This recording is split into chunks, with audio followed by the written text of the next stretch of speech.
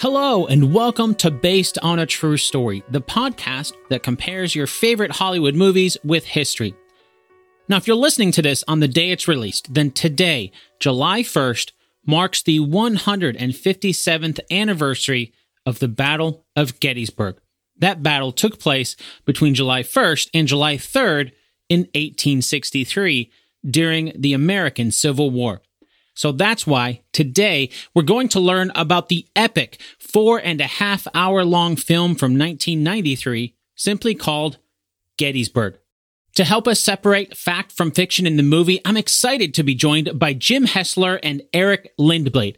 Jim and Eric are both Gettysburg licensed battlefield guides and are the co-hosts of the Battle of Gettysburg podcast.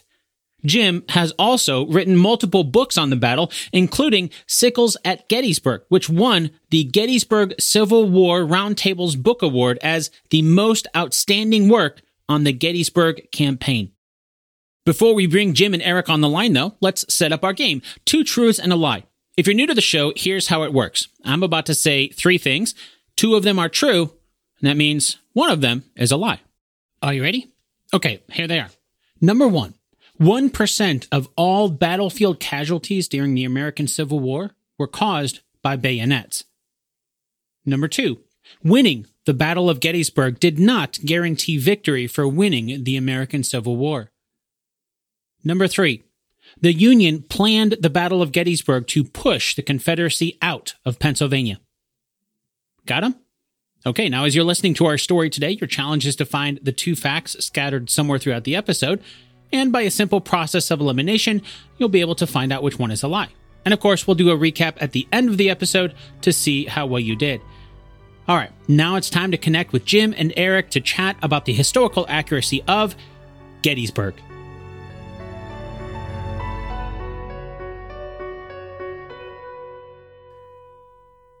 After the opening credits, the movie sets up the Battle of Gettysburg with some voiceover. According to the movie, in June of 1863, General Robert E. Lee and the Confederate Army of Northern Virginia invade Union territory with an army of 70,000 men. Toward the end of June, 80,000 soldiers in the Union Army head through Maryland and into Pennsylvania in pursuit of the Confederate Army. Then the movie suggests the Civil War has been raging for 2 years up until this point, and also that General Lee knows about a letter offering peace that is planned to be delivered to Abraham Lincoln, the president, soon after General Lee defeats the Union Army. Can you give us a little more historical context around the way the movie sets up the Battle of Gettysburg and the size of these 2 armies meeting in Pennsylvania? Eric, let's start with you. Yeah, I think the movie sort of takes a very complex event and tries to kind of distill it down as quick as they can. And I think also sort of making Gettysburg seem almost the climactic point of the American Civil War. And if you knew nothing of the war and you just watched the movie, you would think the South is just winning victory after victory after victory. And certainly that's the case in Virginia, but elsewhere, not so much. It's really, by 1863, an unmitigated disaster for the Confederacy in a lot of areas. So Robert E. Lee's army, and by this point, has kind of become the best hope the Confederacy has. Lee is going to bring with him about 75,000 soldiers. The Army of the Potomac is going to be numbering close to 100,000. So they do get the numbers a little off, but for the most part, these are 2, for the most part, equally matched armies. You know, it's not like Lee's outnumbered 2 to 3 to 1 or anything like that. So, anything to add to that, Jim? Yeah, a couple things. First of all, before I answer a single question, I want to make it clear that I love this movie like a big, sloppy, shaggy dog. So even though it's going to seem to the listeners, that we're going to spend the next hour kind of maybe bashing it a little bit, Eric and I I don't want to speak for Eric, but I think Eric loves the movie as much as I do. So, yeah, having said that, to Eric's point about complexity, Robert E. Lee in reality had a number of complex reasons for wanting to invade the North. He wanted to take the war out of the South. He wanted to draw pressure away from threatened points.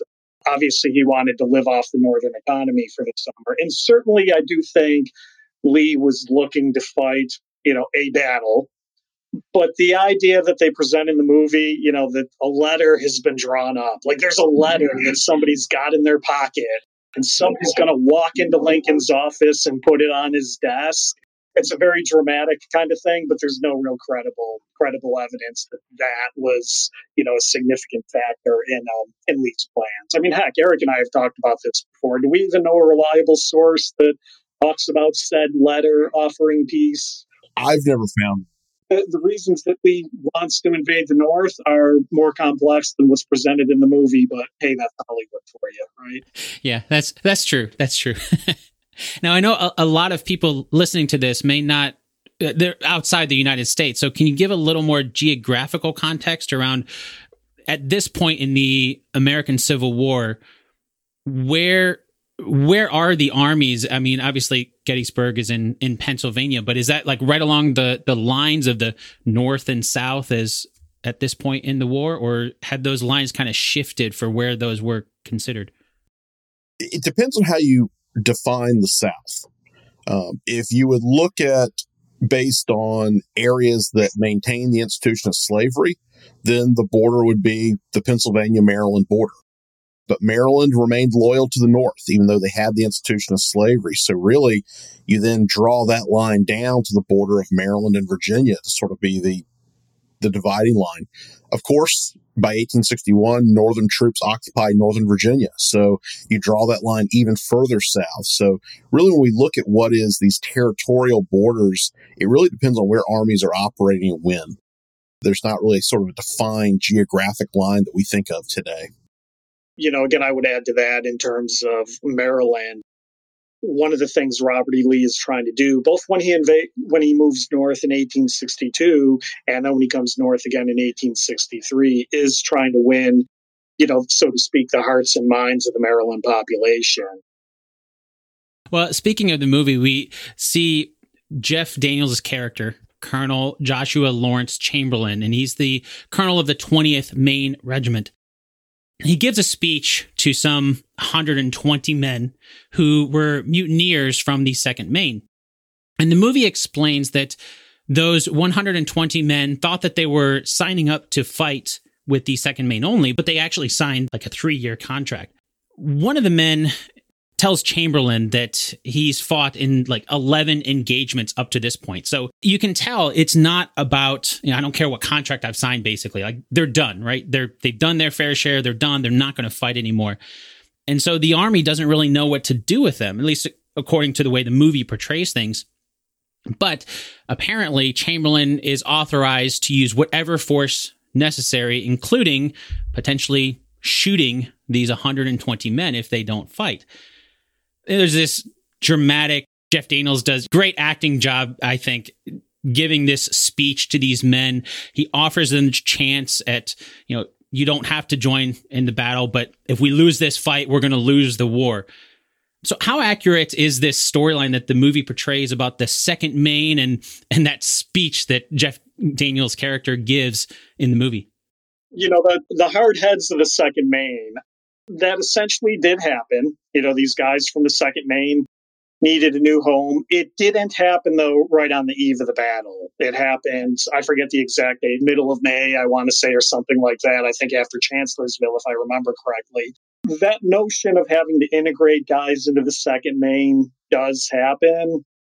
But again, the movie they portray it as happening, I think, literally on the morning of July 1st. And of course, that builds up the drama. How is Chamberlain going to integrate all these hard heads into the regiment? So the timing is definitely compressed. But again, you see that a lot in Hollywood movies. So we'll kind of give them a bogey on that. What do you think, Eric? Did Chamberlain give him a rousing speech like that? What do you think? Maybe he did. Maybe he didn't. By all accounts, Chamberlain was a noted orator. After the war, he gave a number of speeches in not only his career in academia, but also in his political career as governor of Maine. So this is a guy that probably could give a good speech. Now, whether or not he gets everybody together and gives them this, sort of moral, almost sermon, if you will, we don't know that. But certainly if anybody could give a speech, Chamberlain was more than capable of it. He was not, a guy that was known as not being, able to give a speech if necessary. It's a good point. Whether it actually happened, it's certainly in character. But again, the other thing too, which we touched on in the opening, this idea again, we're fighting the climactic battle. Man, oh man, if we lose this one, the war's over. So now we're like, 15 minutes into the movie, and we've already heard that 2 or 3 times. Again, trying to set the stage that, Gettysburg is the Super Bowl, and, whoever wins this one is going to take it all. That's definitely what I took away from that at that point, was the entire war hangs in the balance on this battle, especially after that speech. And I think Lee certainly felt a victory on Northern soil could go a long way into possibly leading to Confederate independence. Now, we're probably not going to have a, George Washington meets Cornwallis at Yorktown type situation where the Army surrenders. But there was political pressure on the Lincoln administration in the summer of 1863 to end the war. Over 200,000 Americans had already died up to this point. And in April of 1863, a federal draft had been implemented in the North. So in many ways, 1863 in the summer is not that far removed from, say, 1968 over the Vietnam conflict. The war is kind of hanging in the balance a little bit. So if Lee can win a victory in the North, it certainly would increase the odds possibly of Southern independence. But I want to then kind of tamp down the idea if Lee wins at Gettysburg, this war is over. That's not the case. Yeah, exactly. What I always tell people on tours is, that again, it would, more than anything, it would be potentially forcing Lincoln from a political perspective. Again, getting back to the movie, this opening of we're going to destroy the army and put a letter on his desk, isn't practical really in 1863 or really at any other time in the war and stuff in Appomattox. You don't see armies, quote unquote, getting destroyed. Certainly not one as large as the Army of the Potomac, even if they've skinnied the numbers down a little bit in that opening intro. So it sounds like General Lee was going for a huge moral victory, almost, winning this battle in the North. Correct me if I'm wrong, but almost hoping that this moral victory might help push the North to almost sue for peace. I mean, not necessarily right away or any of that, but get that ball rolling. If people are already starting to be tired of the war, then maybe this can help further that cause. Does that sound like maybe the storyline there? I think that's the best case scenario. I mean, certainly people in the North, as you said, are tired of the war. The Democrats were obviously pressuring Lincoln to get out of it, which you see in the subsequent election. That's probably a best case scenario. Even in a worst case scenario, if Lee can deal a military victory or defeat the Army of the Potomac, Lee can even just disrupt the Union Army's plans for the summer. And Lee says that in a couple of occasions. He says, look, you think I lost Gettysburg? Those people didn't do anything for the rest of the summer. And even, from Lee's perspective, even that can be considered a victory. And I think we have to look at what victory is for the South. The North has to win. The South just doesn't have to lose. So the metrics are different there. The South doesn't have to go win this thing. They just don't lose. And so I think Lee is certainly looking at that. Keep in mind, in 1863, Pennsylvania is the second largest state in the Union. Imagine the political impact of losing a battle in the second largest state in your nation. How's that going to affect Lincoln, say, next November with his election? So we can see how this can play out. And often, as I tell people on tours, you don't have to win a war on the battlefield. You can just as easily win it politically. And I think that's really what Lee is looking at by 1863. The odds of winning militarily are down, but the odds of winning politically are certainly up in his favor when he embarks on the Gettysburg campaign. That's another comment I always make, too, about the importance of Pennsylvania. What I always remind people on tours is that, if Lee captures Harrisburg or knocks out Pennsylvania in 1863, that's a big deal. If he captured Harrisburg today, he could keep it. We don't want it. But in 1863, that was a big deal. Heading back to the movie, Sam Elliott's character, General John Buford, he's leading his cavalry near the outskirts of Gettysburg, and he's the first to come across the Confederate Army as they're marching. The movie's dialogue says that with the number of men they see the Confederate Army from afar, they thought that they were headed for Harrisburg, but there's too many troops to be a raiding party. So they determined that Lee has turned. And there's a brief mention from General Buford where he mentions taking 2 brigades of men into town. But then right after this, Then there's some text on screen that puts us about 14 miles from Gettysburg in Taneytown, Maryland, as Chamberlain and his men in the Union Army arrive in that town. And then we see General Buford and his men arriving in Gettysburg, but they don't stay in town. Buford leads his men to farmland just outside town where he surveys what I can only assume, and I don't remember the movie ever mentioning this, but I'm assuming as he's surveying this that he is predicting this is going to be the site of a battle. Like this is the site of the battlefield. He's kind of looking at it ahead of time. So the idea that I get from the movie as I'm watching this here is that the Union Army basically arrives first and they position themselves around the town of Gettysburg so they can have a strategic foothold in the area when the Confederate Army gets there. Is that true? What I often tell people about the movie versus history is I do feel like the basics of this movie are accurate, and I'm emphasizing basics. Now, there's colleagues who would disagree with me and say, my God, no, none of it's accurate. But that's not true. The basics are accurate. So what really happened? Buford arrives in the Gettysburg area on June 30th.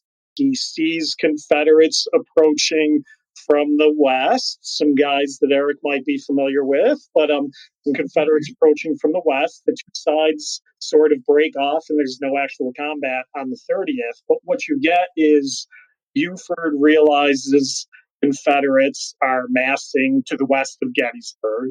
And likewise, the Confederates now realize something is going on in Gettysburg. And that's kind of what happens. And that's going to set the stage for the two sides colliding on July 1st in reality. One of my biggest grievances with the movie is really none of that is really explained in the movie. I mean, they then sort of segue into Lee Staff Officer Walter Taylor talking about apple butter and flapjacks and buttermilk and all this stuff. You know, like the movie makes it seem like the Confederates are going into Gettysburg to eat breakfast, which again, you know, supplies and all that stuff, I guess is true in a sense. But to the other part of your question, one thing I think, and you know, we'll see what Eric says.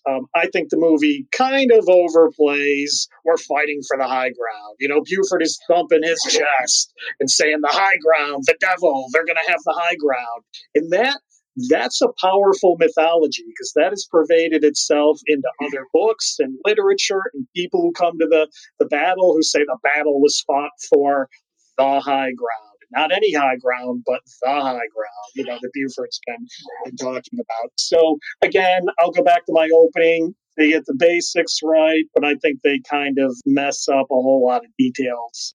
The challenge of the movie Gettysburg is how all over the place the timeline is. You know, you go from daylight to darkness, they combine things. So it doesn't really give you a blow-by-blow accounting. My take with John Buford is, does he probably notice the high ground around Gettysburg? Absolutely. He's a professional trained soldier. But I think Buford's more concerned with the 10 roads that intersect in and around this town. Road networks are critical in a military campaign. He's also in communications with General John Reynolds, who's the left wing commander of the Army of the Potomac. So he's getting information back. He's gathering information as well. I think Buford understands there's probably going to be a confrontation, but I don't think he's necessarily saying Gettysburg is where we're going to put our flag in the ground and we're going to make our stand here. July 1st is a very fluid situation, and it's really not until the mid to late afternoon that really it's looking like this grand battle is going to be fought here at Gettysburg. Very well could have just been a very sharp engagement west and north of the town on July 1st.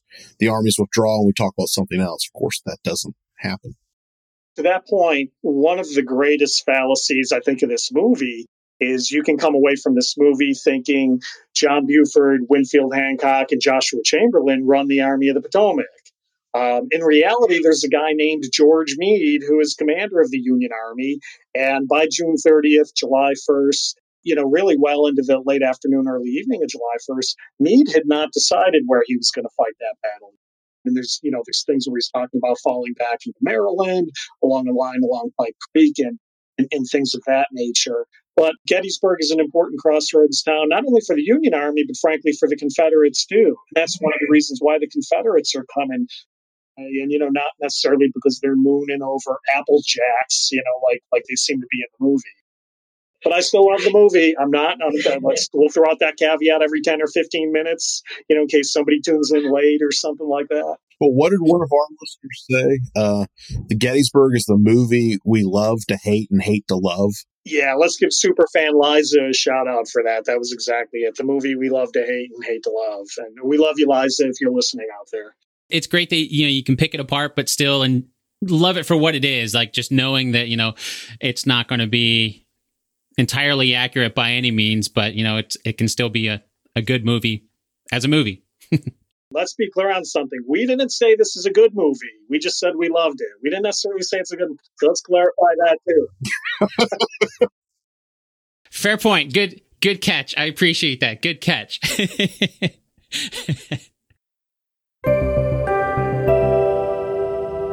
The weather's getting nicer, which means now is the perfect time to plan ahead for summer fun.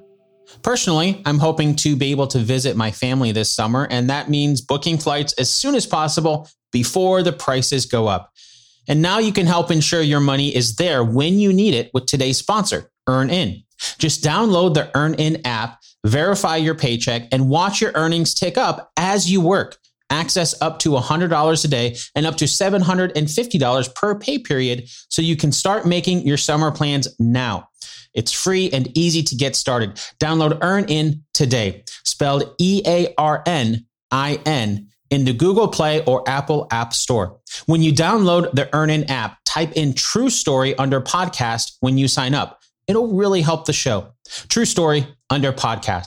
EarnIn is a financial technology company, not a bank, subject to your available earnings, daily max, pay period max, and location. See earnin.com/TOS for details. Bank products are issued by Evolve Bank and Trust, member FDIC. Thanks, EarnIn.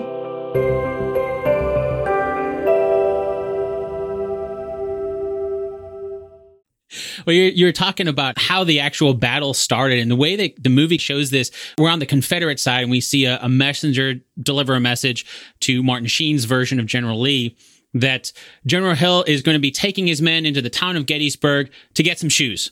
General Lee clarifies that he doesn't want any conflict until all their troops are consolidated, and the messenger assures him that, don't worry, General Hill doesn't expect any opposition. There's just some local militia, not going to be a big deal.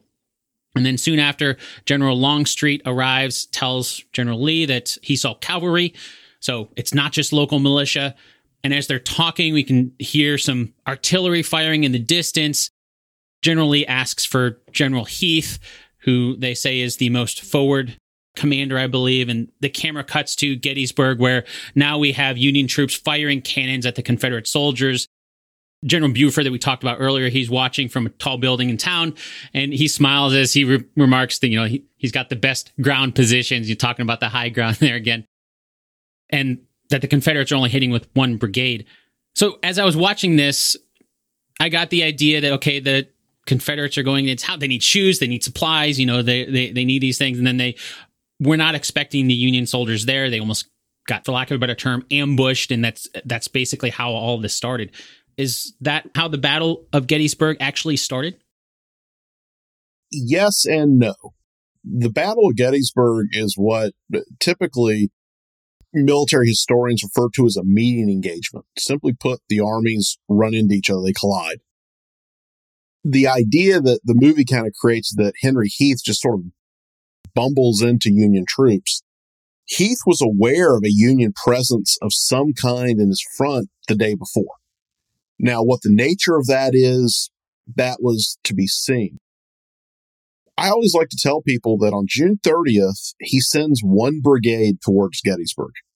On July 1st, he sends an entire 7,000-man division. So it's one of those trust but verify situations. And what we then see, even with the idea of Longstreet's already there with Lee, Longstreet doesn't arrive on the battlefield of Gettysburg until mid-afternoon, after the Confederates have already driven Union troops back. So that kind of, once again, that odd little timeline they have, but it does kind of make it seem that the Confederates are just kind of ambling into this unbeknownst to them, when the reality is they had a better sense of it. Now, they didn't have a perfect sense, but they, clearly were not blind. The shoe thing is pervasive. Remember the movie The movie Gettysburg is based on a Pulitzer Prize winning novel, The Killer Angels, which dates back to the mid 1970s. And although I wasn't around back then, I think sort of in an earlier era, the idea that battle was fought over shoes, was more pervasive than sort of the enlightened era that we live in today. And we kind of understand, all of these other factors. So it's not surprising to me that they bring shoes into the movie script. I would almost be surprised if they didn't do it. Again, some of the other basics are generally there. Was Henry Heath leading the Confederate advance? Yes. Did he go bumbling into it? No. Was he surprised? Yes. And a lot of that first day, they kind of do a lot of telescoping. Again, things that take 6-8 hours to occur in the movie just kind of happen with one or two couriers. Lee sitting on his horse and two messengers come up and kind of explain the whole thing to him. So again, a little bit of telescoping. The first day in the movie is probably my least favorite part because I don't think they do justice to how big or how important the real first day was. But, I guess when you're already talking a 460-minute movie, something's got to end up in the cutting room. And that kills me because I am a first day guy. That's my favorite day of the battle. I guess if you can have a favorite day of a battle. But, it's, to me, people overlook the first day in many respects, but the casualties inflicted by the two armies, if the first day was a battle just on its own, it would rank around the 13th bloodiest battle of the American Civil War, just day one. And so I think it does get overlooked. It's not this little skirmish. I mean, it's arguably some of the heaviest fighting in the Battle of Gettysburg takes place on the first day. The one thing the movie First Day, I think, does do is make a star out of John Buford. Buford was not, again, if you go back to the literature of the 1970s, the 1960s, the 1950s, John Buford was not the quote-unquote big star that he is today. And so influentially, this movie has really indoctrinated a generation of historians and Gettysburg students that John Buford is the man and John Buford saved the Union. I'm not dismissing Buford in any way, shape, or form. Sam Elliott does a great job portraying him. I think Sam Elliott is better as Virgil Earp in Tombstone. My point being, you're looking at influence. How does this movie influence people? And it's certainly given a lot of people, the impression that, man, John Buford saved the day on July 1st. And again, as we like to say, that may be partially true, but it's a little more complicated than that. Was there anybody who was the hero of the day, if not Buford? What I often say is there's a tendency to say this is the hero of the event. There's multiple heroes. The Union victory at Gettysburg is a team effort. It's collaborative. And with Buford, do I think he did this overwhelmingly heroic job here at Gettysburg? No, I don't. Doesn't mean that he's not competent. He did his job. And sometimes in a critical situation like that, that's the most important thing. Do your job. Does he really go above and beyond? Not necessarily, but he didn't have to. He did what he was asked to do, and he did it ably and bought the time needed to get infantry on the battlefield. You talk about heroes, we could talk about the common enlisted men, the Ben Crippens of the world, shaking their fists at those approaching rebels, as they're coming in. Certainly, the Union victory at Gettysburg is a team effort, but there's a lot of difficult members of that team, and not everybody brings their A game to Gettysburg. And you see some examples of that on July 1st with guys like Francis Barlow. But I think of Winfield Scott Hancock's rise to prominence. And on the real evening of July 1st, as the Union forces were rallying on Cemetery Hill, it was Hancock who arrived on the field and helped rally those troops. And, again, you don't really see so much of that in the movie, but you do see a lot of Hancock as we go into the subsequent days. Earlier, you were talking about how the Confederate soldiers pushed the Union soldiers back initially, and we get that sense in the movie. I think some of the initial reports that General Lee gets in the movie are that the Union soldiers are retreating back into Gettysburg, and so he orders artillery to fire on the hill. He sends Major Taylor to deliver a message to General Ewell that he wants the general to take the hill beyond the town, if practical, so they can get some higher ground. Again, we go back to that same sort of concept of higher ground. And he wants that hill to be captured by nightfall. Meanwhile, we see General Longstreet mention to General Lee something along the lines of how their strategy has always been to act defensively to keep the army intact. But now we can see that General Lee wants to initiate the offensive. You got the enemy on the run. You don't stop now. Keep going. And Longstreet reminds Lee, they may have pushed back 2 corps, but we got 5 more coming. So was it common for the Confederate Army to operate with more of a defensive mindset, like we get that idea here in the movie, and then it was changed? General Lee decide we got him on the run, we're going to keep pushing? How much of that actually happened? Lee, by Gettysburg, Lee has been in command around a year of the Army in Northern Virginia.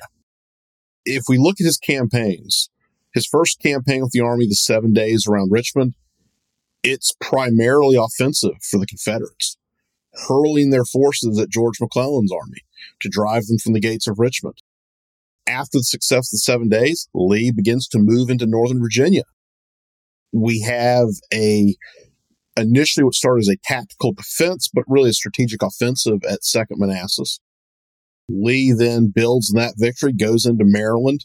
Once again, offensive actions. He'll fight primarily defensive battle at Antietam, more out of necessity than any desire on his part. There is the great defense at Fredericksburg. Then Lee turns around a few months later and is on the offensive again at Chancellorsville. So Lee is an offensive-minded general. Lee is not a guy to sit back and give the enemy the initiative. He's going to take it to his opponent, and that's what he does. And that's ultimately what leads Lee into Pennsylvania in the summer of 1863. So, Dan, where a lot of this comes from is, again, going back to the novel The Killer Angels, one of the primary sources that Michael Sherry used was James Longstreet's memoirs, From Manassas to Appomattox. Now, maybe some folks are familiar with the Longstreet story, but Longstreet was a very controversial individual in the South after the war, primarily for political reasons, but also because Longstreet, after the fact, went on record as criticizing Lee at Gettysburg. And so one of the things Longstreet says in his writings is that prior to beginning this great raid into Pennsylvania, Longstreet alleges that he and Lee essentially agreed on, we would only fight defensive battles and things of that nature. And it's because of that assertion by Longstreet in his memoirs that carries over then into Sherra's novel and then ultimately Ron Maxwell's script, that we sort of really position the great dramatic conflict of the Confederate Army at Gettysburg as this supposed Lee versus Longstreet thing. Lee wanting to attack, Longstreet wanting to fight on the defense. I'm not saying that didn't happen. I think there's some internal historical evidence to suggest it did.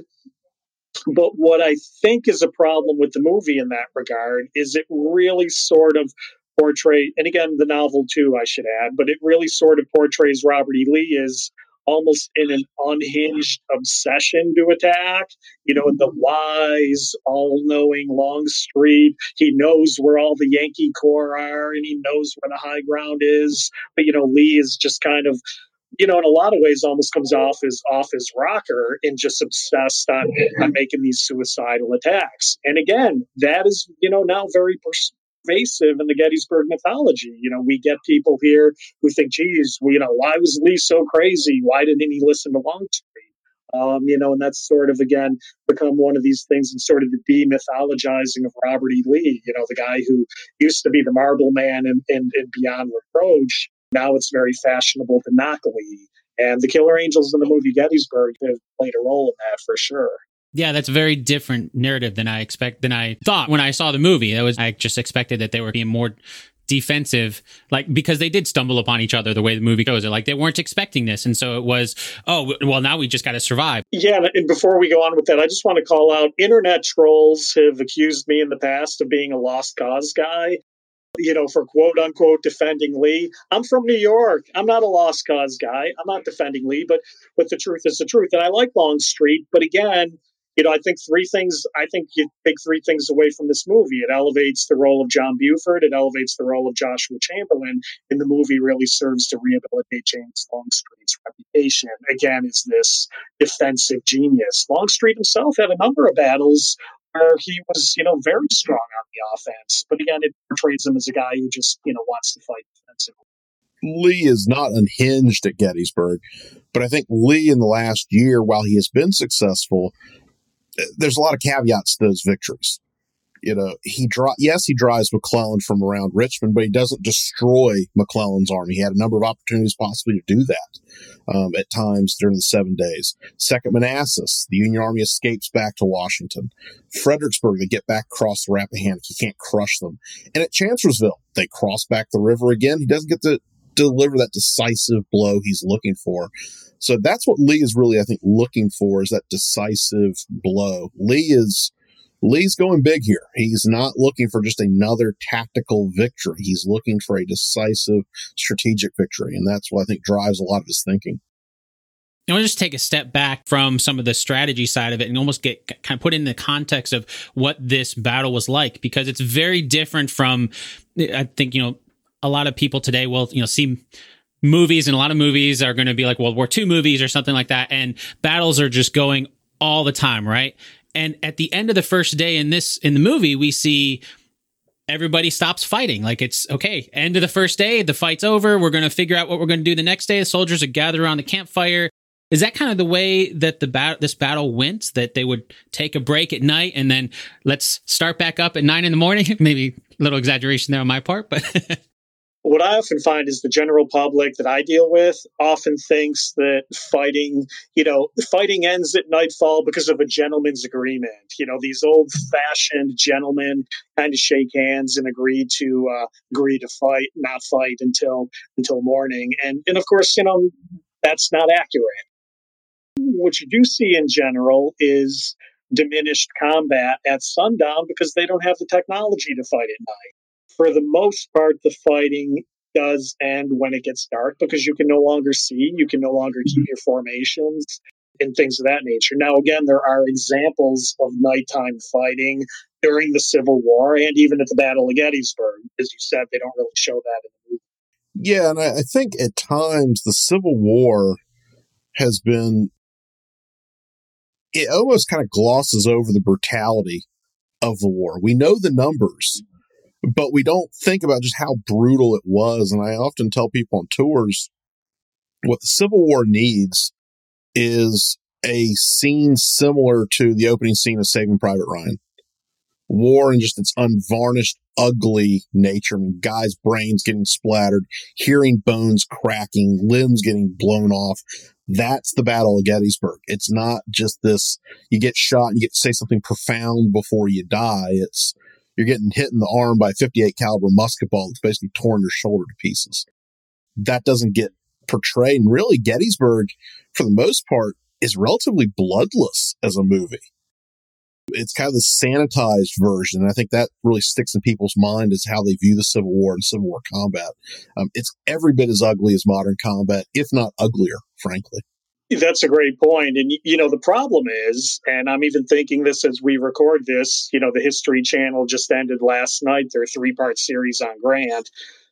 The other side of that coin is often when Hollywood, whether it be a movie or even documentaries, and frankly, documentary makers should know better, too many of these Civil War battles in movies, though, also often look like, the WWE.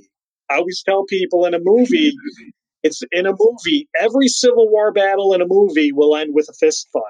Forget about the Napoleonic linear tactics and formations. And you see it here in Gettysburg, at least, Little Round Top and Pickett's Charge, but every Civil War movie ends with guys, just running into each other and screaming and punching and clubbing each other with the muskets or that. And of course, they did have that in the movie, or they did have that in real life. But I would love to see a movie where, for God's sakes, for once we just do Napoleonic tactics, because that's what the Civil War was. And you can blaze away at each other with the rifled muskets for 20 minutes on film if you want. But again, every battle doesn't end with guys just running and jumping on top of each other and kicking each other in the groin and all of that stuff. And again, you see a couple unfortunate examples of that here at Gettysburg, in the movie, I should say.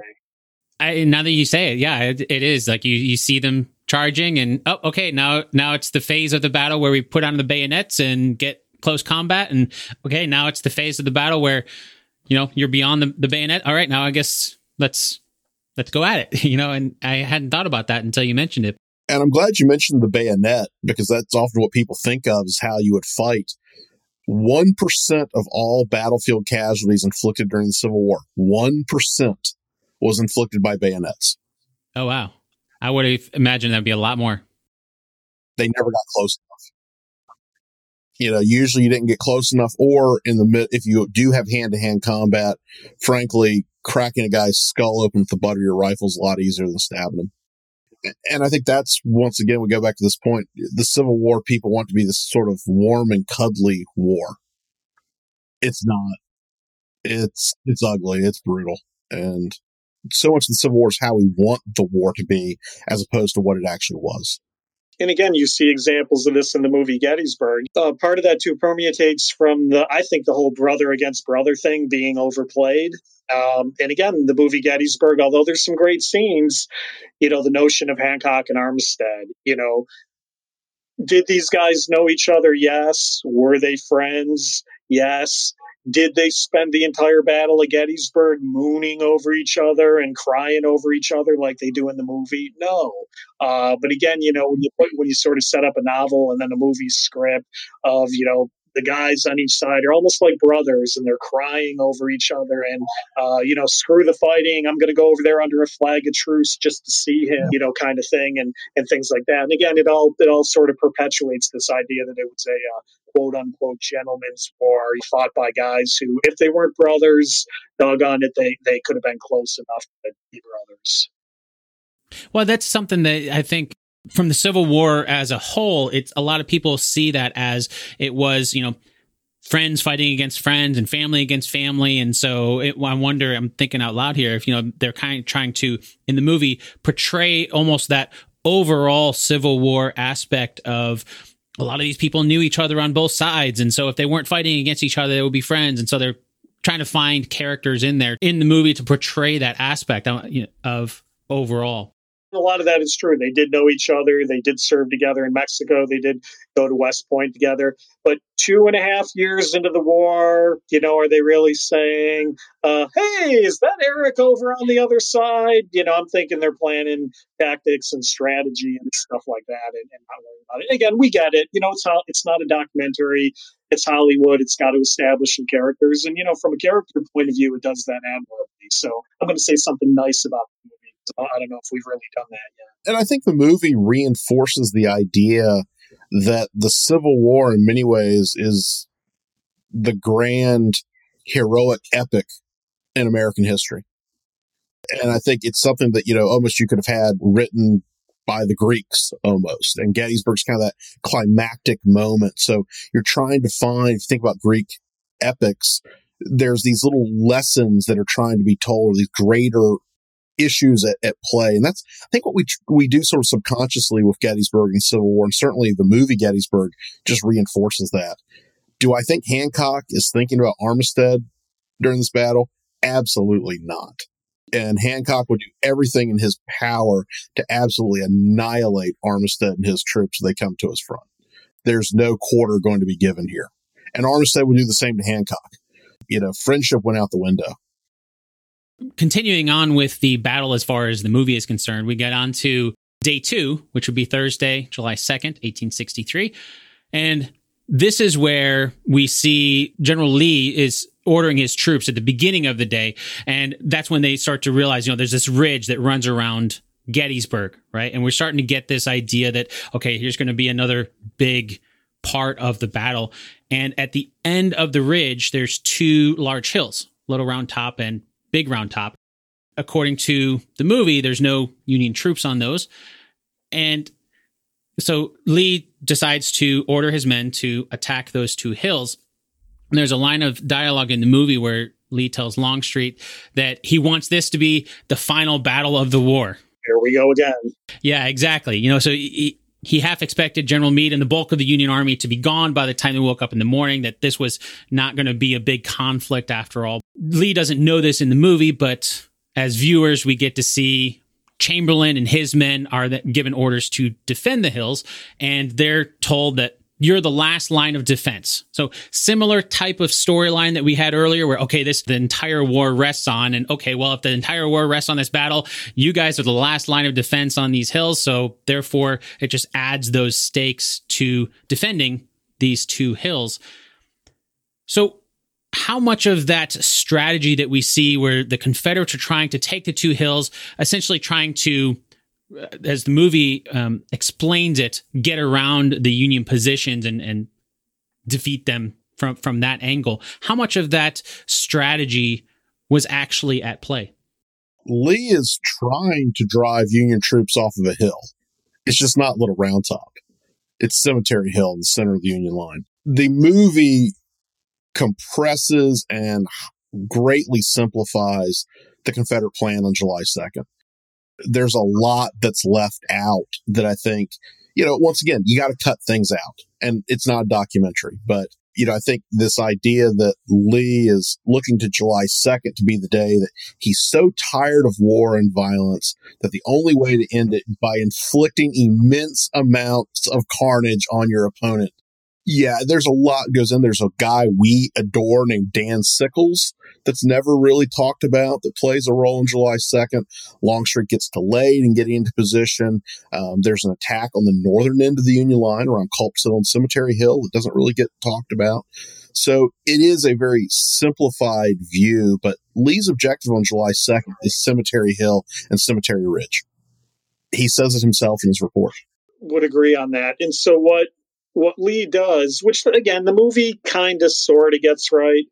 What Lee does is he does direct Longstreet to basically attack the Union left with an idea of basically driving up and dislodging the Union forces from Cemetery Hill and Cemetery Ridge. So Little Round Top by itself is never specified as an objective.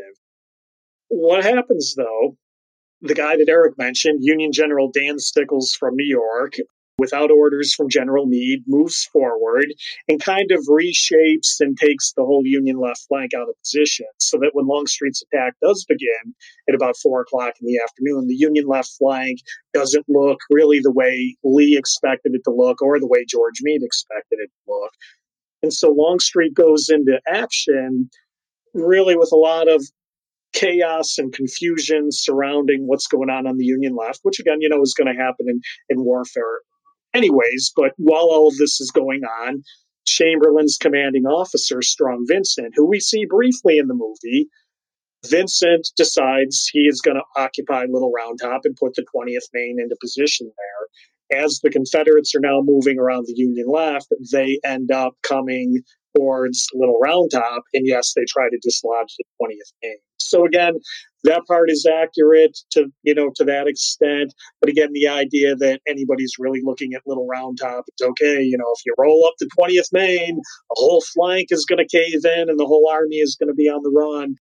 That wasn't happening, and frankly, it would have been totally unrealistic and impractical. But again, it's one of the highlights of the movie. For many years, people came here and they wanted to see where Chamberlain fought. They wanted to see where the 20th Maine fought, and it greatly elevated the status of the 20th Maine. So from a cinematic perspective, it's very effective. It's just not all that accurate historically. And I'm going to throw out another caveat before somebody bashes me there. We are not trashing Chamberlain. I like Joshua Chamberlain. I like the 20th Maine. The Chamberlain story is he is told to hold his ground, and he holds his ground. That's a good story. He's a hero. Let me say that again. Joshua Chamberlain is a hero.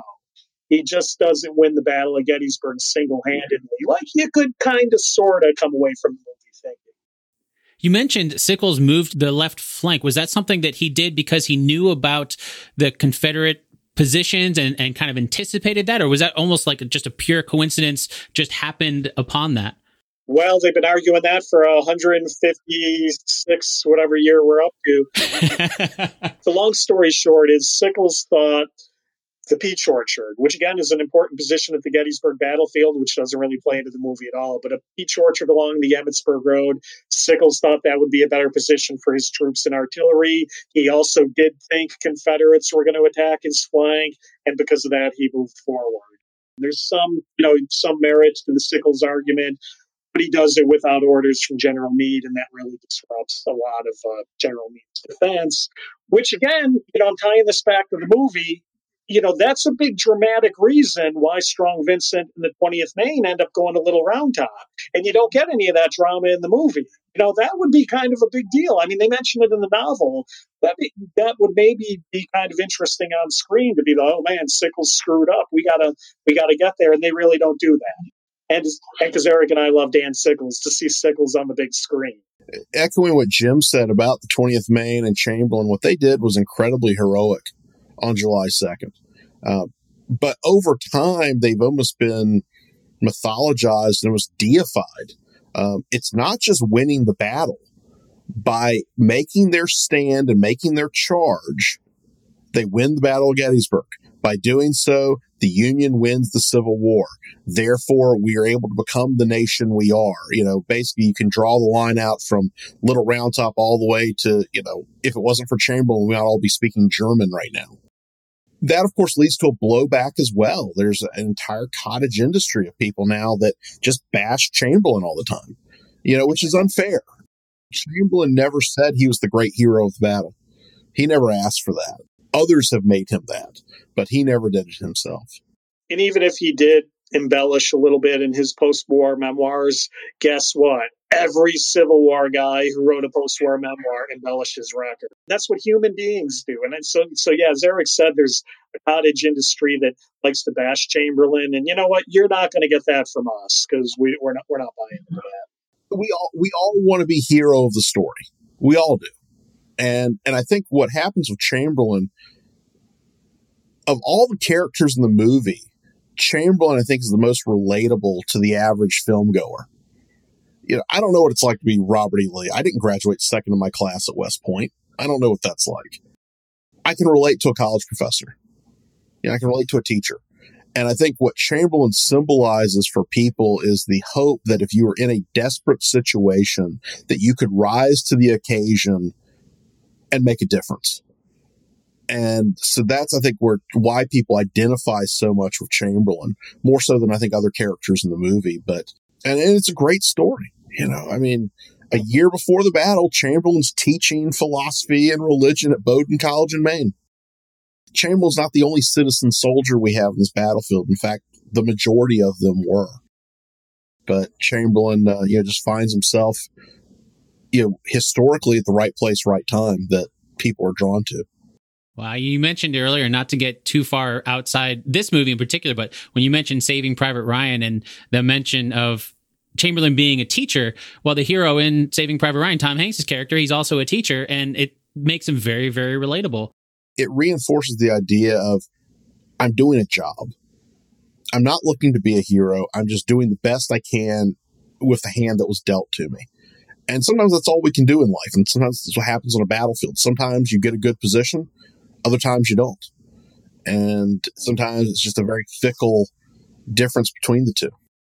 Very well said. Moving on to the last day of the battle, as far as the movie is concerned, July 3rd. Of course, they wouldn't have known when, the sun went up that was going to be the last day, at least as far as the movie is concerned. It doesn't seem like they have any idea that this is going to be the last day of the battle. Not to interrupt you, but somebody does say that. Doesn't Garnett or somebody say this is going to be the last day? So the movie guys are kind of thinking that, yeah. All the soldiers knew it was going to be the final day because early in the morning of the 2nd, ominous music was piped in over the battlefield to let them know this is a serious day and they need to get their head in the game. This is my favorite part of the movie. The Lee and Longstreet planning on July 3rd is my favorite part of the movie. Is it 100% accurate? Again, probably not, but it's my favorite part of the movie. So don't be dissing the ominous music. I like that part. Well, as the movie explained things, at Seminary Ridge, General Lee orders General Longstreet to take General Pickett and lead a charge to the heights in the center, and the plan is to split the federal line. Longstreet says there are 3 federal corps up there. They're well entrenched, and his men are going to sustain like 50% casualties. A little later, he flat out tells Lee that he believes this attack is going to fail. He says this mostly because the men will have to walk a mile over open field. They're going to be under constant enemy fire the entire time. But Lee doesn't agree. He says he's never left the field in command of the enemy. Retreat's not an option. We're going to win this. They have command of the high ground, but in the long slope in the center, they're going to break. That's what Lee insists, right? He insists that General Pickett's corps, they're fresh. They haven't engaged in battle yet, so he's confident that they're going to prevail. And the movie takes us to the Union side, where Chamberlain's men are relieved by Colonel Rice's men. And the movie explains this as an order to give Chamberlain's men the well-needed rest from the previous day's fighting. Of course, they're asked to move right to the center, which from a moment ago in the movie, it's exactly where General Pickett's going to attack. And as I was watching this, I was like, okay, this has to be a Hollywood moment where this is just too coincidental that for this to be real, right? That Chamberlain's men were ordered to rest by moving exactly where the Confederates planned to attack. Was that a Hollywood moment, or is that actually how it happened? No, you got it. It's a Hollywood moment. Now, again, it's been a long time since I've read the novel, but I'm pretty sure they more or less replay that in the novel. And again, I just point that out because people like to blame the movie. The movie is following the playbook of the novel, fairly closely. But now you're right. Chamberlain is moved on the morning of July 3rd. He's not on Little Round Top. He is moved closer to the center of the Union line, but he's not anywhere. In the movie, they got to put Jeff Daniels in the thick of the action, and he's not anywhere near that in reality. And you'll notice too, you don't see the 20th Maine fighting. You don't see Chamberlain and his brother fighting. They're just kind of like hanging out the whole time this is going on. So I think from a literary means, you have to tie all these people together. You can't have this great hero Chamberlain just watching from afar. So it's a way to kind of put a bow on it. But they're on Cemetery Ridge. They're just not really close to the angle where they're at. So I think there's a little bit of license taken there. But I've never written a Pulitzer Prize winning novel, so who am I to criticize Michael Shara for that? That's the thing, right? Yeah. Well, it's a great point that it is following the novel side and not as much the historical. So you think from each iteration, it's going to get a little bit further from what actually happened. Yeah. Now what gets right to some of your kind of your introduction to this segment, what I think they get right is I do think Longstreet was skeptical about Lee's plans that day. What I don't think they get right is, again, in the movie, we'll go from ominous music to kind of mystical music. Mystical music kind of plays as Lee stares off into space and then just kind of absentmindedly says, in the center they will break. No, Robert E. Lee thought this would work. And what they don't convey is how much he relied on his artillery. He thought his artillery could break up the Union defenses and therefore make it possible for a lot of Longstreet's infantry to reach Cemetery Ridge. Now, look, we know it didn't happen. We know the Union won. So save all the cards and letters for the folks who think I'm going lost cause again, because I'm not. But the point being that the movie just does a disservice, I think, to Robert E. Lee. Again, as I said earlier, this is a great moment where they kind of make him seem unhinged. It might be a bad idea, but the real Robert E. Lee thought with coordination between infantry and artillery that it could work. And I do think Longstreet was skeptical. So as I said, I think that part of the movie gets right. And I think there's some good dialogue between the two. Like I said, it's my personal favorite part of the movie. Often we view what becomes known as Pickett's charge with the genius of hindsight. We know it's going to fail, so therefore, because it failed, it's a bad idea. Well, no, I actually argue, I think Lee is actually thinking somewhat logically on July 3rd with the options that he's given. It doesn't mean they're good options, but I don't think it's just this, let's attack the center and they'll break. I just know it. God's will, as Lee would say. I think it does a disservice to Lee, because I think Lee does think through it logically. We did an entire episode on July 3rd. What was Lee thinking? Why does he make the attack he does? And I think, it's a lot more complex than the movie makes it out to be. As I recall, is the way the movie is describing it. Basically, he thinks that the forces at the center are going to be much, much less. You mentioned the artillery. I think the movie does mention that as well, that they want to do a barrage of artillery fire, and then they're going to send, it's called Pickett's Charge, but there's Longstreet, Trimble, Pettigrew, and Pickett in the movie. And his idea is that they're going to be able to break through. I think the movie listed like 15,000 men. And so from that perspective, thinking of, if he's assuming that there's, 5,000, you're sending 15,000 men, the logic there, at least in my mind, it's like, okay, well, this might actually work. Yeah. And, I don't know if Shara used this as a source, but Lee's military secretary wrote after the war that was basically what they were trying to do. That, initially they were looking at maybe attacking the flanks again, because a lot of things happened in the morning of July 3rd. Lee called that off. And then they started to look for another weak point, and where they thought Cemetery Ridge, kind of the center Cemetery Ridge, they thought legitimately might be a weak point. And if you threw enough men at it, again, supported by artillery, it could potentially break. So again, they don't get my take is they don't get the details really right in the movie, but I think the big picture for me is close enough to be inaccurate. And I think you can come away from the movie with a general sense of what was going on with Pickett's Charge. Just have Tommy Lee Jones playing Lee instead of Martin Sheen or something like that. And I think Lee would come off a whole lot better. And I kind of equate, Pickett's Charge. It's sort of like the last seconds of a football game and a team throws a Hail Mary pass. If everybody does their job, there's a chance it could work. But if nobody blocks and the quarterback gets sacked, it's a failure. And I think that's kind of what Lee is looking at. People assume, well, when do frontal assaults ever work? Well, they work. Otherwise, people would not do them. There's enough times where they were successful, and Lee is actually positioning this attack to what was on July 3rd, probably the weakest part of the Union line at that point. It just wasn't enough overwhelming force to carry the position. And the artillery doesn't work. If the artillery works, he's got a fighting chance. If it doesn't work, he's got no chance. The way that the movie shows it, obviously it doesn't work, but it doesn't mention how many people die. You just see a lot of people dying. Of course, the fighting turns to bayonets and close range very, very quick. Right. I think I see a drop kick in there somewhere. Yeah, body slam. Yeah. I saw a suplex. I have to go frame by frame for that one. I don't remember that one. That's in the director's cut.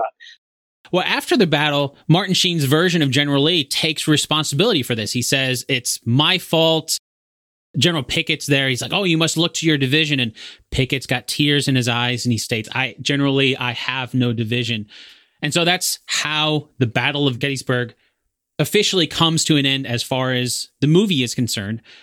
How well did the movie do showing how the battle actually ended there after the failure of Pickett's Charge? I think the movie does a decent job showing how Pickett's Charge ends. The Lee moment of it's all my fault, and as you said, encouraging Pickett or that stuff did happen. I think if I had directed that movie, I might have directed those scenes a little bit differently, because I still don't think Robert E. Lee comes off strong enough or forceful enough at that moment in the movie. People who witnessed this in real life said this was a hell of an inspiring moment. The Confederate Army is thinking, this could be lights out. If the Yankees counterattack, we're not going to be. And you have Robert E. Lee coming out and saying, "Boys, it's all my fault. Reform with me, and we'll be ready." And again, I don't think the movie does a great job with that. But I think again they get kind of at least the basic idea right. As far as the end of the battle, it's a little bit of a different story. I think, the last time we see Lee and Longstreet, they're sitting around a campfire, both of them very much looking the worse for wear. And the total disintegration of Robert E. Lee that we have now seen on screen for the last 4 hours, I think just becomes complete as, he almost bursts out into tears. I am so very tired.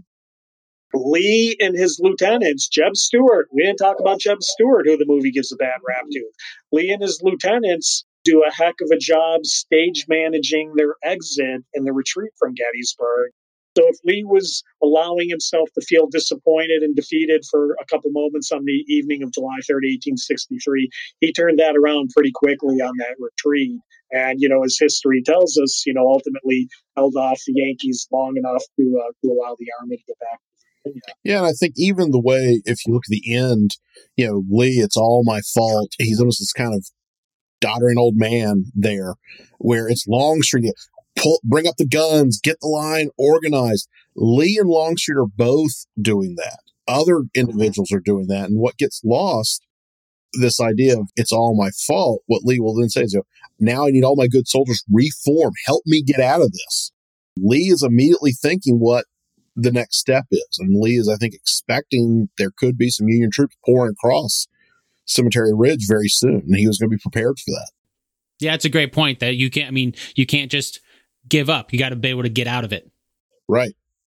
And I would argue, I've gone on record as saying this, I think Lee's finest moment ever as commander of the Army in Northern Virginia is the retreat from Gettysburg. Getting his army back into Virginia relatively intact, with all the supplies, with most of your wounded, it allows the Confederacy to fight on for almost 2 more years. Anybody can invade. It's a lot harder to get 50, 60 miles out of enemy territory safely. History's full of examples. Think of Napoleon leaving Russia, of how it just absolutely devastated his army. That doesn't happen to the Army of Northern Virginia. And they're beaten, but they're not defeated. That's a great point. I know we've talked about quite a few different misconceptions that people might have from this movie, but are there any other major myths or misconceptions that you get on your tours from people who have seen this movie that we haven't talked about yet? Yeah, I just I touched on Jeb Stuart a moment ago because I think that's a blatant one. The idea that Jeb Stuart was up north riding around getting his name in the papers, kind of thing. That's a perception you get from the general public a lot. Oh yeah, Stuart wasn't. They even use the phrase joyriding, like they don't remember anything else from the movie, but then all of a sudden joyriding will kind of pop out on you. So yeah, Jeb Stuart, joyriding. Look, I'm not saying Stuart's movements into Pennsylvania were the highlights of his career. They were not. But Stuart was given discretionary orders on how he was supposed to get into Pennsylvania, and he's trying to reconnect with the Army of Northern Virginia. He's not out joyriding, which again, I think that's a really, really common myth. The only other thing I'll add to, when we were talking about Little Round Top, somebody will ding us if we don't mention that there's no Culp's Hill in the movie. You have a left flank, you got to have a right flank. There's heavy fighting going on at Culp's Hill, and there are students of the battle who think that Culp's Hill, the Union right flank, is even strategically more important than Little Round Top. And so, we should mention that for the folks at home too, I think. For me, in terms of myths, we kind of cover, for one, there's 2 real big ones for me. One, I think, is the portrayal of Day One, which we already talked about. But I think the other idea is that all the Confederates had to do was just move around the Union Army. That it's this simple movement that if Longstreet was just listened to. And what's interesting is Lee actually addresses Longstreet's proposal in his official report. What he basically says is, we don't have the cavalry to screen it. We don't have the logistical ability to move our entire logistical line back. And also, we have to assume that the Union Army is just going to let us do it. And so I think Lee says it's just not feasible. And I've had people vehemently argue with me on tours that it could have been done. There's a difference between what you want to do and what you can do on a battlefield. And I think Lee realized it's just not, to quote a word, practicable to do that. Well, it sounds like between that and the charge, like a lot of the decisions, especially towards the end of the battle that Lee made, were I stuck between a rock and a hard place. Here's what I can do. Try to make the best decision you can in less than ideal situation by any means. It's Lee grasping for the initiative once again. Lee has the initiative in that campaign up until June 28th. a lot of things happen that change that, and Lee is attempting to regain the initiative that he never gets again. And Lee stops, driving the action. He begins reacting to the Union Army. Yeah, that's right. I mean, as you go from the 30th to the 1st to the 2nd to the 3rd, you can literally see Lee's options being removed from the table the longer that he's in Pennsylvania. And I would echo Eric's point, the idea of moving around to the Confederate right is not nearly as easy or even possible as they make it in the movie. But again, they want to give us Longstreet, the all-knowing. And I think Tom Berenger's performance in Longstreet is totally underrated. I think it's the best performance in the movie, but it gets lost under that bad beard. Everybody just remembers the beard, and I think Longstreet does a great job. I think Berenger does a great job as Longstreet. Thank you so much for coming on to chat about Gettysburg. For anyone wanting to learn more about the real history, there is your podcast called The Battle of Gettysburg Podcast. And you've also got tours of the battlefield as well. So my final question is kind of a two-parter. The first part is for someone listening to this who wants to walk through history by visiting the battlefield itself. Can you share a little bit of information about your tours, how someone can plan a visit? And then the second part is someone who listening but can't visit Gettysburg, so they want to hear more from your podcast. Can you give an overview of your podcast and where someone can listen? Yeah, if somebody's trying to find our podcast, we are found wherever podcasts are found on numerous platforms. You just type in even just Gettysburg, you'll find us, the Battle of Gettysburg Podcast. We'd recommend follow us on our social media as well. We have a lot of great discussions there and interactions with our fans. If you can't get to Gettysburg, I think we're the next best thing listening to us talk about it. If you're coming to Gettysburg, there's a couple of ways that you can get tours. Through the Gettysburg Visitor Center, which is typically open in a non-COVID world, the Gettysburg Heritage Center. Look up the Association of Licensed Battlefield Guides. You can contact us through the Association of Licensed Battlefield Guides. Or if you're following Eric and my podcast on Facebook, you can message us directly and maybe we could hook you up for a tour. So lots of different ways to do it. But the important thing is we want to get people to Gettysburg. And although I know we spent like the last hour kind of bashing the movie, what I think the movie Gettysburg does well is I think it creates a spirit of Gettysburg, a spirit of why Gettysburg is important, the spirit of why it's endured. And, in the mid-1990s, that movie did get a lot of people to come visit us in Gettysburg. And I would love to see it, as I'm sure Eric would, I'd love to see a resurgence in that and, have that happen again. And I think that's what we should thank the movie for, even when, we're bashing and nitpicking on all the details. Sure. If nothing else, hopefully it raises awareness. When I started this podcast, was one of the reasons why I started it, was being able to connect with folks like you that know that information and being able to get that deep dive of information that you could never get from, an hour-long conversation. As great as the information's been so far, there's so much more information out there. And I would recommend, if you are coming to Gettysburg, whether you've been here hundreds of times or it's your first time, you're well served getting a licensed battlefield guide. We've been here since 1915. We are truly the best in the world at what we do and helping people connect to and understand this battle. So if you're coming here without a guide, and we can tailor the tour to almost any special interest. I have specialty topics. Eric has specialty topics. Our colleagues do. If there's an aspect of the battle you want to deep dive on, or if you just want a general overview, we can do both of those scenarios. That's fantastic. I'll make sure to add all those links into the show notes for this episode as well. Thank you again so much for your time.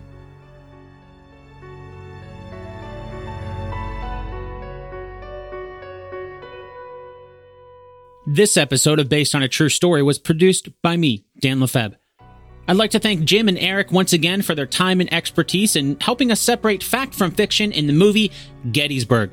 If you want to learn even more about the real history of the battle, go subscribe to their excellent podcast called The Battle of Gettysburg Podcast. In fact, they actually have a two-parter where they take a super deep dive into the historical accuracy of both the movie and the book the movie is based on. So they cover a lot more detail in those episodes than we did here today. Or schedule a tour if you want to see the places where the fighting took place. And don't forget about Jim's great books either. There are 3 of them as of this recording, and they are Sickles at Gettysburg, the controversial Civil War general who committed murder, abandoned Little Round Top, and declared himself the hero of Gettysburg. Jim also co-authored a book with Britt Eisenberg called Gettysburg's Peach Orchard, Longstreet, Sickles, and the Bloody Fight for the Commanding Ground along Emmitsburg Road. And last, but certainly not least, Jim co-authored the first battlefield guide about the final attack with Wayne Motts and cartographer Steve Stanley called Pickett's Charge at Gettysburg, a guide to the most famous attack in American history. And of course, if you're driving or unable to look those up for now, then I'll make sure to add links to those books, their podcast, and tours in the show notes for this episode, as well as on the show's home on the web, basedonatruestorypodcast.com. Okay, now it's time for the answer to our two truths and a lie game from the beginning of the episode. As a refresher, here are the two truths and one lie. Number 1. 1% of all battlefield casualties during the American Civil War were caused by bayonets. Number 2. Winning the Battle of Gettysburg did not guarantee victory for winning the American Civil War. Number 3. The Union planned the Battle of Gettysburg to push the Confederacy out of Pennsylvania. Did you find out which one is a lie? Let's start with number 1. 1% of all battlefield casualties during the American Civil War were caused by bayonets. That is true. Eric pointed out that even though a lot of movies tend to depict fighting during the Civil War as turning to close combat every time real quickly with bayonets, only 1% of battlefield casualties during the American Civil War were caused by bayonets. Next is number 2. Winning the Battle of Gettysburg did not guarantee victory for winning the American Civil War. That is also true. As both Jim and Eric mentioned, even though the Union Army won both the Battle of Gettysburg and would go on to win the overall war, it wasn't necessarily the victory at Gettysburg that let the Union win the war. As they pointed out, General Lee still managed to get his army out of Gettysburg and continue fighting for 2 more years. That means number 3 is the lie. The Union planned the Battle of Gettysburg to push the Confederacy out of Pennsylvania. Jim and Eric pointed out that the Battle of Gettysburg is what military historians refer to as a meeting engagement. Basically, even though both sides did know about the presence of enemy soldiers nearby, neither side planned out this massive battle. In fact, depending on how events played out, it's very possible that there could have just been a few clashes and not much more. Of course, we know from history that's not what happened, as the Battle of Gettysburg ended up being the bloodiest battle of the American Civil War, with over 50,000 casualties between July 1st and July 3rd, 1863. That just about wraps up our time together today. Before we go, the last thing I like to do on each episode is to share how much time and effort went into creating this episode. I know that's not something that most podcasts do, and that's exactly why I'm sharing this information. If there's one thing that is surprising to people who are new to podcasting or have never created a podcast before, it's how much time goes into creating them. So I figure maybe if you find out more about how much time and money goes into creating podcasts like mine, then maybe you'll start to appreciate all those podcasts that you listen to for free just a little bit more. With that said, today's episode took a total of 39 hours to create and cost $24.13 in out-of-pocket expenses. And as I always do, I want to make it clear that time and cost is only my time for this one episode. So in other words, that 39 hours did not include the countless hours of my guest time researching the subject matter we talked about. It also does not include the time that it takes for me to do podcast-related things that are not a part of creating this one episode. For example, the time it takes to maintain the Based on a True Story website, social media, email, and all those other little things outside creating a podcast episode that are required to make a podcast. And similarly, on the expenses side, that $24.13 is just for things specifically for this one episode, which mostly is going to be research material. It doesn't include any of the podcast-relating expenses that go beyond making this one episode. For example, the cost of the microphone that I'm talking into right now, the cables that are hooked up to the microphone, the audio interface that the microphone is plugged into, the computer that the audio interface is plugged into, the software that I'm recording this on right now, all the podcast and website hosting costs that are a monthly subscription, and on and on. All of those things take time to set up and maintain and cost money that go beyond things that are associated with this one episode. But they are all things that are required, because if I didn't do those things, there wouldn't be any episodes of Based on a True Story at all. In a nutshell, this podcast may be free to listen to, but it's not free to create. And that's why I'm so thankful for the wonderful people who are helping to support the show financially so that we can keep it going. So if you enjoyed today's episode, I hope you'll consider helping to support the next episode over at basedonatruestorypodcast.com/support. And as a bonus, you'll get access to hours of exclusive content on the producer's feed. Right now, there are 49 minisodes over there covering different fictional movies and the way that they use real history or events to make them seem more realistic. For example, even though we haven't had a full-length episode of Based on a True Story for a few weeks now, there have been a couple minisodes released over on the producer's feed covering movies like The Secret Life of Pets and Bumblebee. There are hours and hours of bonus content available immediately and plenty more planned and in the works as a way of saying thank you for helping me keep the lights on here at Based on a True Story. Once again, you can find out how to support the show over at basedonatruestorypodcast.com/support. In the meantime, if you'd like to add to the story, hop onto the Based on a True Story Facebook group, or you can reach out to me directly on Twitter, where I'm at Dan Lefebvre, DanLefeb. If social media isn't your thing, you can